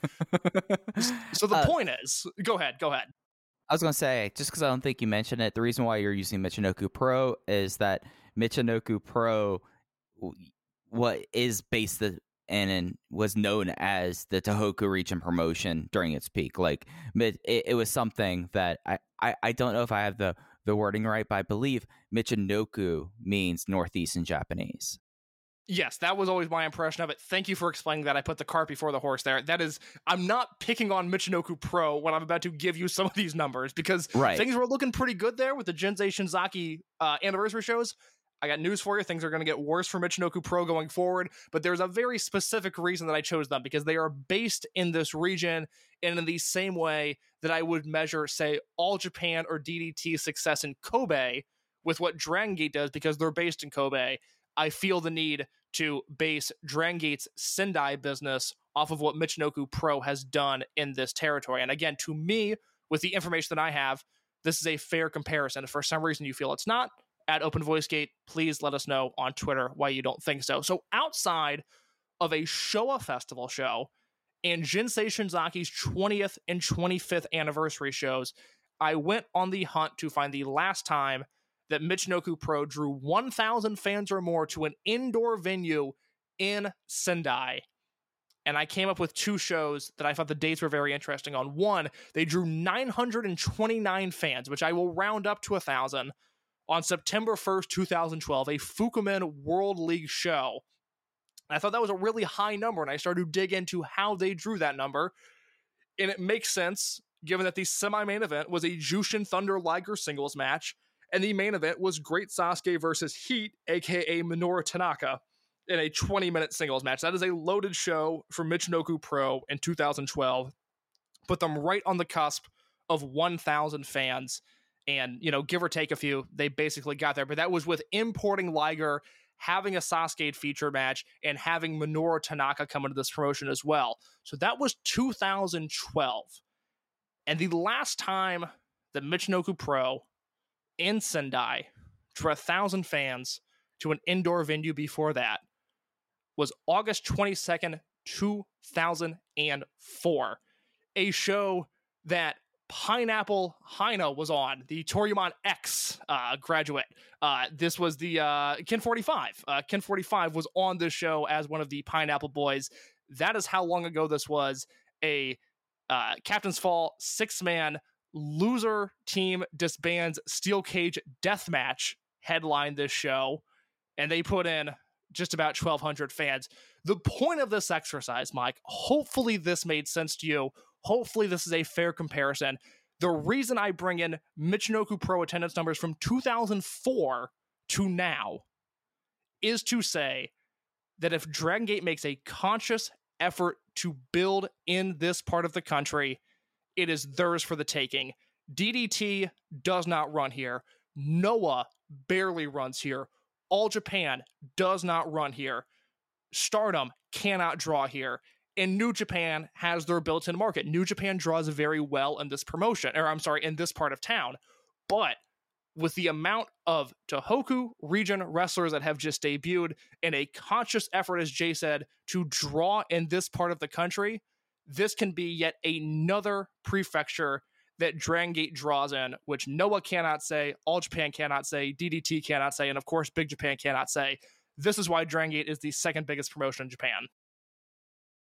And there's one big name from the Tohoku region that I might have mentioned offhand here, though this is a big reason why they're trying to go here, Case. Do you know who's also from this region in the promotion? Who is that? Yamato is from Iwate Prefecture, which is a part of Tohoku. Yes. So did that make sense? Was that it? Does this need to be cut out of the podcast? Because I'm not confident that I delivered that as well as I could have. But do those numbers make sense as to why this is a big deal? That again, outside of New Japan, no one draws here. And if Dragon Gate puts in a concerted effort to draw here, I have no reason to believe they will fail, given, again, Yamato and the rookies, one of which is Showa Sato, we're going to talk about in just a second, as to why I think they could dominate this market going forward.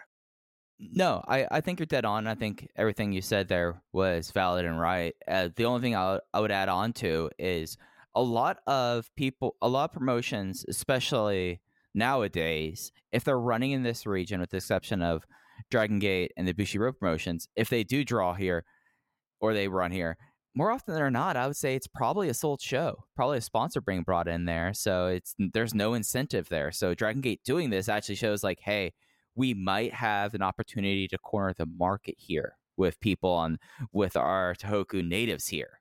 So it's something that when you like look at this, and especially when you compare and contrast the fact that they're going to be doing a tour of Hokkaido, which is the most populous northernmost island in the archipelago. Like, it makes sense why they would, and the reason why they go run Hokkaido and why they always do a triple shot when they do so is because BB Hulk and KZ are from there, and when T-Hawk was around, he was from that area as well. So it's pretty much part and parcel with Dragon Gate's kind of co-op. All right, who are our guys? Where are they from? Let's see what we can do there, kind of thing. I mean, there's a reason why they always do so many homecoming shows. Yeah, I mean, you look at the map of Japan, and this is where I'm a little ignorant to it, but just from the intel that I have, they have their built-in business in Hokkaido, which you just explained. They go there once or twice a year. The building constantly changes. Last year, they were in a pretty rough-looking building, but the shows are there. The crowd seems to be there no matter what. It seems like they do all right in Hokkaido. I just walked you through why they are continuing to expand business efforts in Tohoku.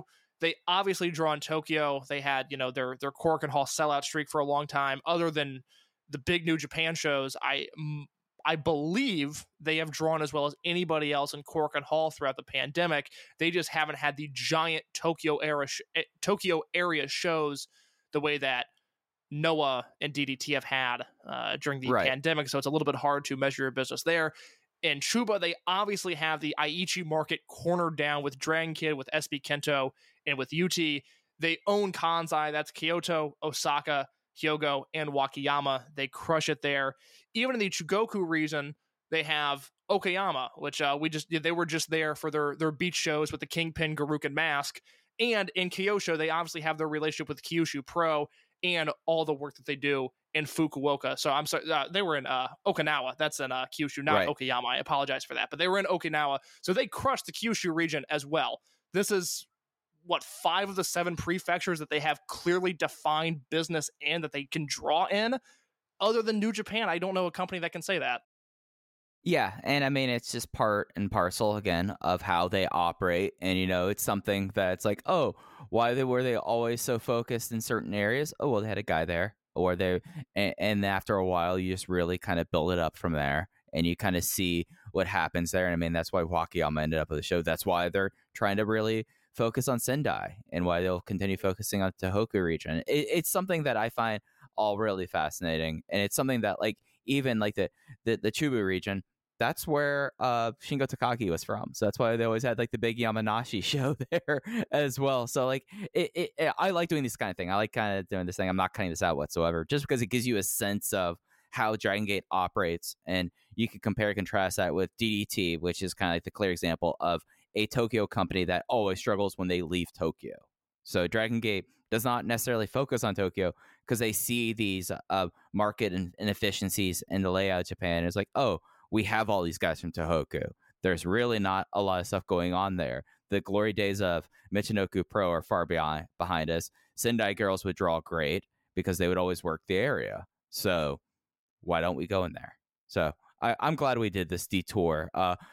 I'm trying to think back on the show. We talked about Fujiwara, the opener. Real quick, I've got one more note on Fujiwara. I want to be sure to mention this now so I don't forget. This picture's on our Twitter at OpenVoiceGate. Thank you to Jay for giving me the proper context for this photo. But if you look at our Twitter, there is a picture of a young Takuma Fujiwara running the ropes in the Michinoku Pro Dojo with Toriyama ex-graduate Taro Nohashi.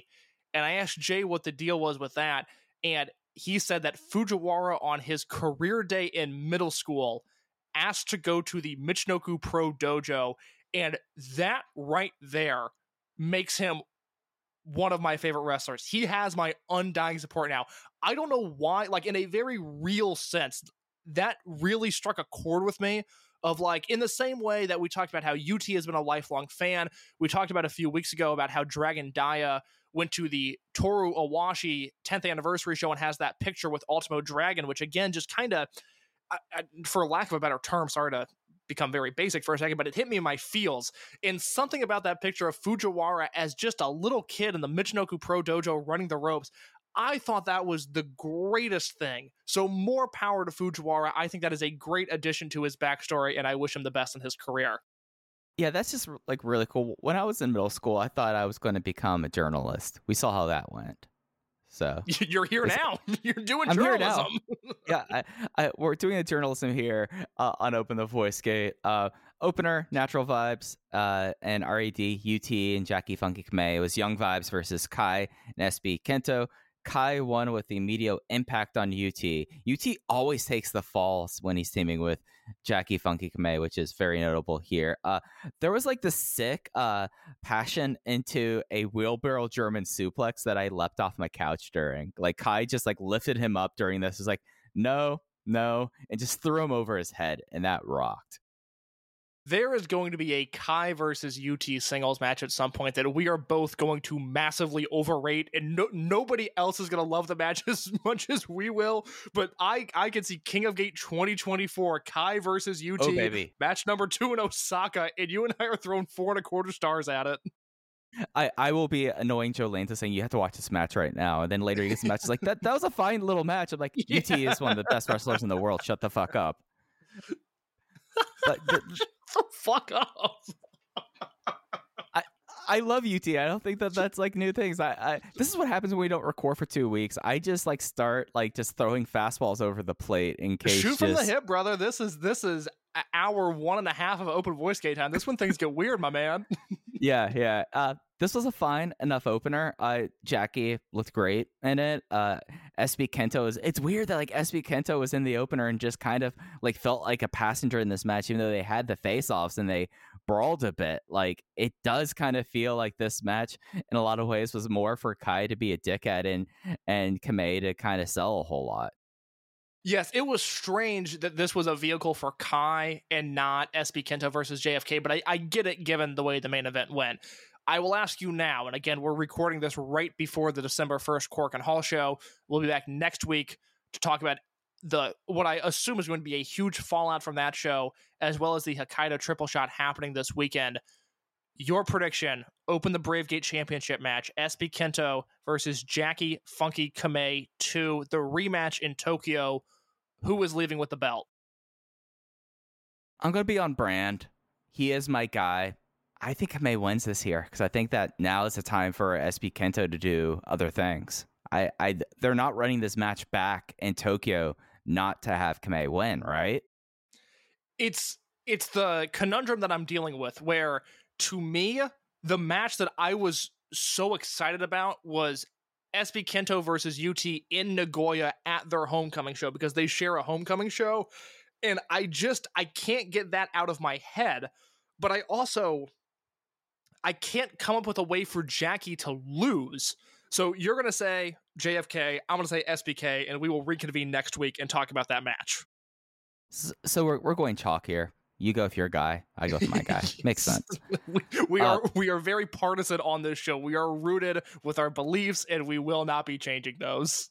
I mean, you are a Kabuneist, and I respect that, but I think that it's such a shame they don't believe in Kameism.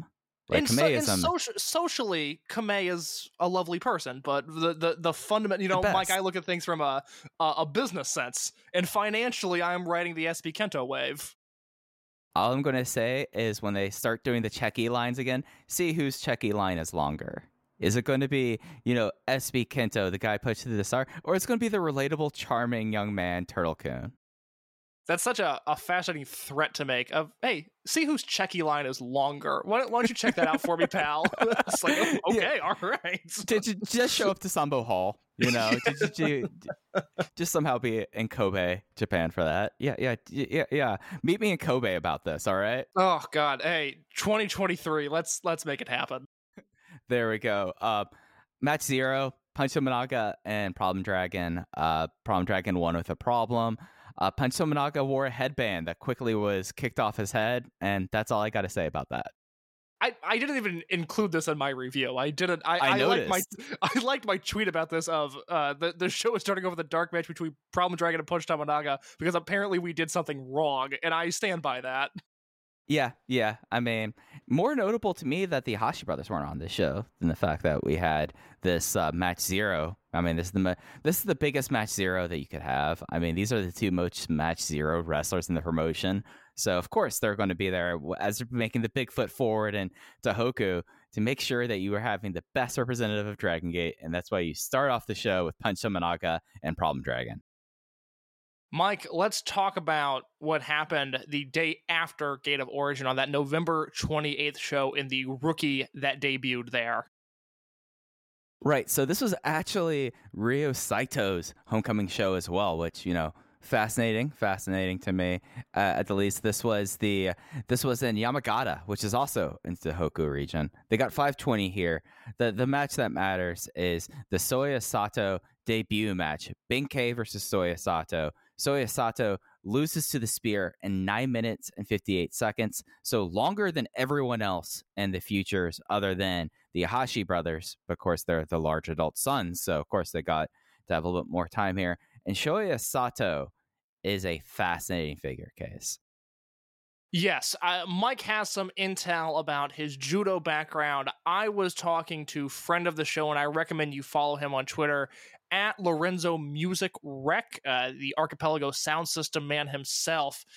We were talking about Shoya Sato. He's based in Japan. He goes to especially the Kobe Sambo Hall shows, and he is ridiculously high on this Shoya Sato fellow. And we were talking about why it seemed like his debut was being built up as a pretty big deal. And, Mike and I follow all of the wrestlers on Twitter, and it seemed like there was a lot of buzz about this guy debuting. And what I learned, and unfortunately his bio is not up on the Dragon Gate website. I was hoping it was going to be up by the time we recorded this, but it's not.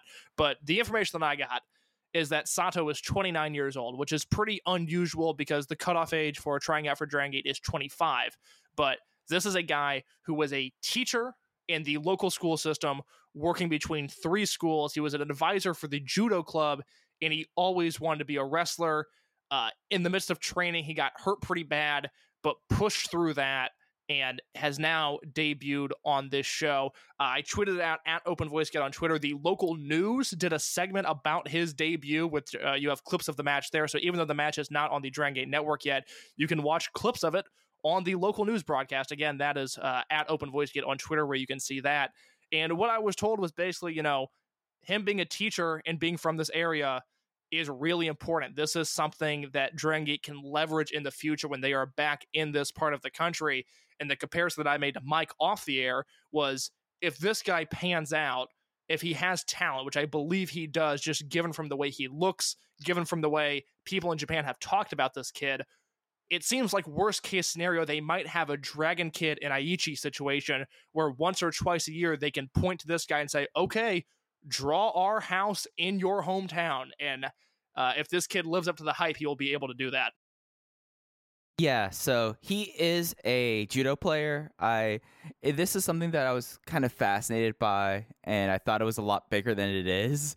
But the deal is that I noticed that he was tweeting some trash between him and Hyo, where Hyo was like, "Oh, you're a judo player. That's so great." And he's like, "Oh yeah, I'm 4th Dan, which is 4th degree black belt, which I was like, that's pretty high ranked. And then Hio said, well, I'm second Dan. And then I started searching to see rankings. Of course, there are judo players in wrestling history. Ronda Rousey, of course, was a judo player.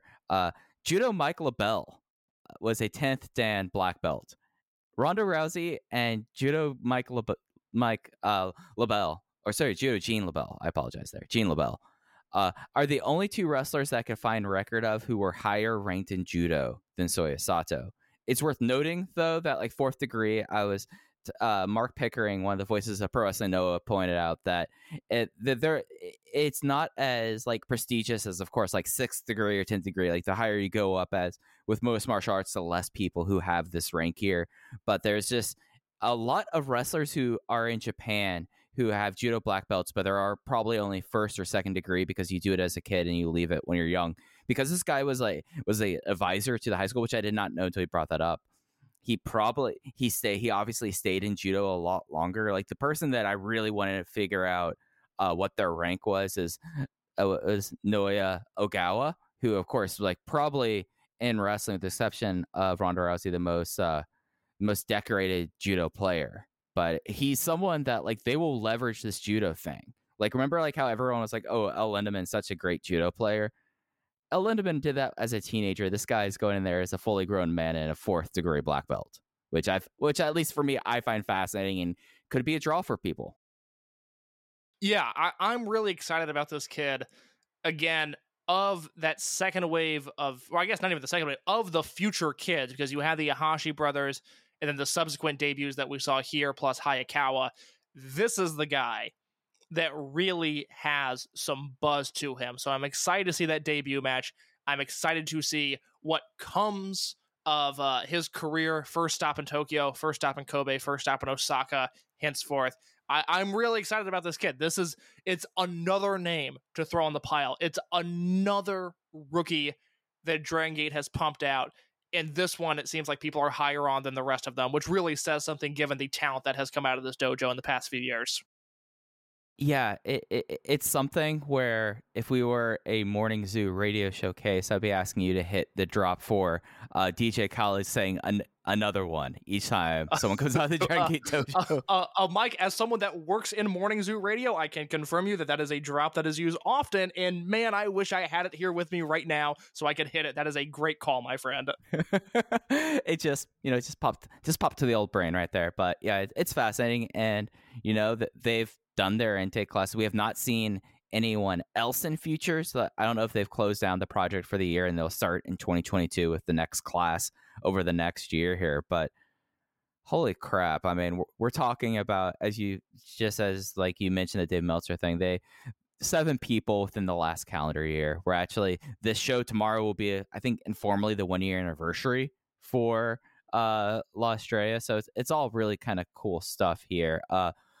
We do not, as we mentioned before, we will not have cards for the Sapporo shows until after the Korakuen show. The Korakuen show starts at 4:30. If somehow the show comes out beforehand, starts at 4:30 Eastern Time, 9:30 GMP, 6:30 Japanese Standard Time. Jay will be there, missing Ho-Ho Lun, as we all will be missing him. Oh, that's right, America. Oh, that sucks. He's wrestling in a major league. I you know what? I need to buy his American Tour shirt. That's a good looking shirt. I would like to, because I dress like a 15-year-old. It's embarrassing. I just wear a lot of band t-shirts, and I get a lot of, oh, what does your shirt mean? Which is never, the answer is never satisfying for them. It's always, they regret asking as soon as they asked it. But I would love to be asked, your shirt says Ho-Ho Lun American Tour 2021. What does that mean? And I would, wrap my arm around their shoulder and say, let me tell you a story about my favorite man on earth. I hope, I need to see, like, he hasn't really tweeted a lot since he's been in the States. I hope he's having a great time, and I hope he comes back soon. Yeah, genuinely, yeah. I hope he's doing okay.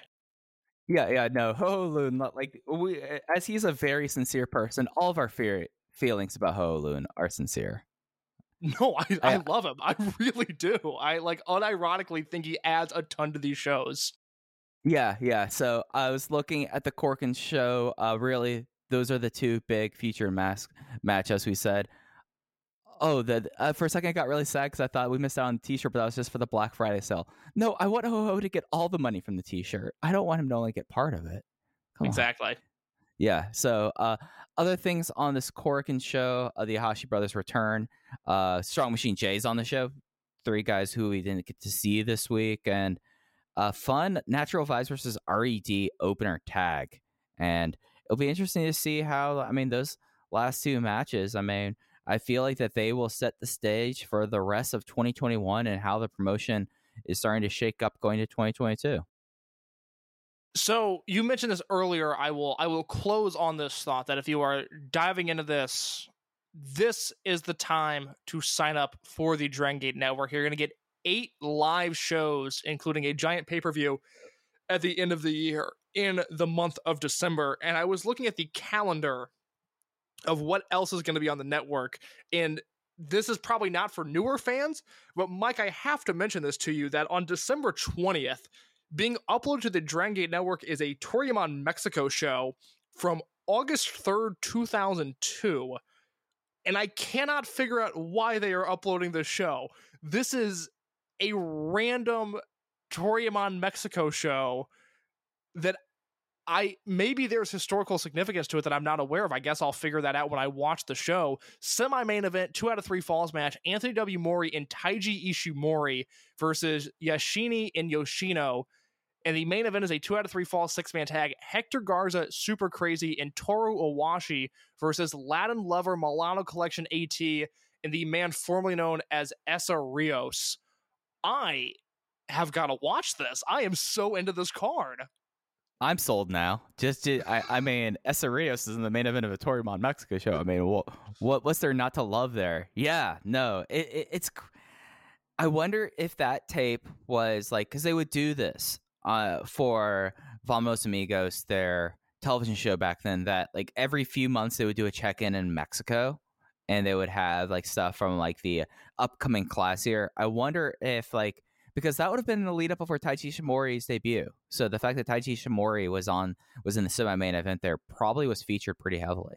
Well, so it's not his debut, which I thought it might have been, but he debuted in May, and then he doesn't come to Japan until 2003. He works that weird Wrestle One show that had Goldberg on it. That was his Japanese landing.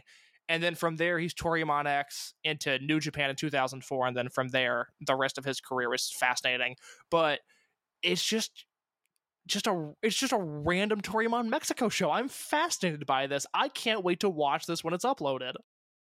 Oh, for sure. And the shows, just because I said we'd do this at the top, Wednesday the 1st, Korakuen Hall, the 3rd, 4th, and 5th. So this weekend, there'll be Hokkaido. They are back at the soccer arena. It is the Sapporo E1 Stadium. Then they're taking off a week.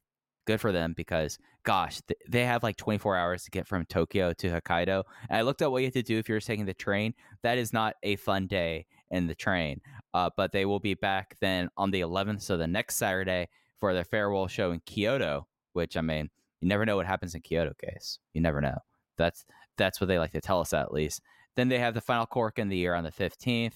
They have Final Gate on the 26th. That was a week after the UT and SBK homecoming show in Aichi. So they'll be sticking around there. And then they close out the year, as they always do, with their farewell in the friendly confines of Kobe Samba Hall on the 28th. And then, as you mentioned, Toryumon uploads. Is that the only Toryumon upload? They usually have two. They usually have one at the front of the month, too. Yeah, the schedule on that was shifted. They haven't been doing a beginning of the month upload recently. I don't know why that is, but that is the only classic upload I see right now, and that is going to go up on the 20th of December. Yeah, so big month. It's worth it by the time you hear this. Don't sign up on the 30th with the way that... actually, no, you couldn't sign up on the 30th because it's already the 1st in Japan. So yeah, go ahead and sign up. This is probably the most bang for your buck month possible, cases. We almost reach the end of hour 2 on the show, but we've been going long. Is there anything else you want to hit on before we got out of here? No, that is it. I'm on Twitter @_in your case. Mike is on Twitter @FujiHeya with 2 eyes like Don Fuji, and the show can be found @Open Voice Gate on that platform. Well, Case did the farewell for us, but for Case, I'm Mike. Thanks for listening to The Voice Gate. We'll be back with you next week to talk about the big Cork and Hall show and the Sapporo triple header. Take care, everyone.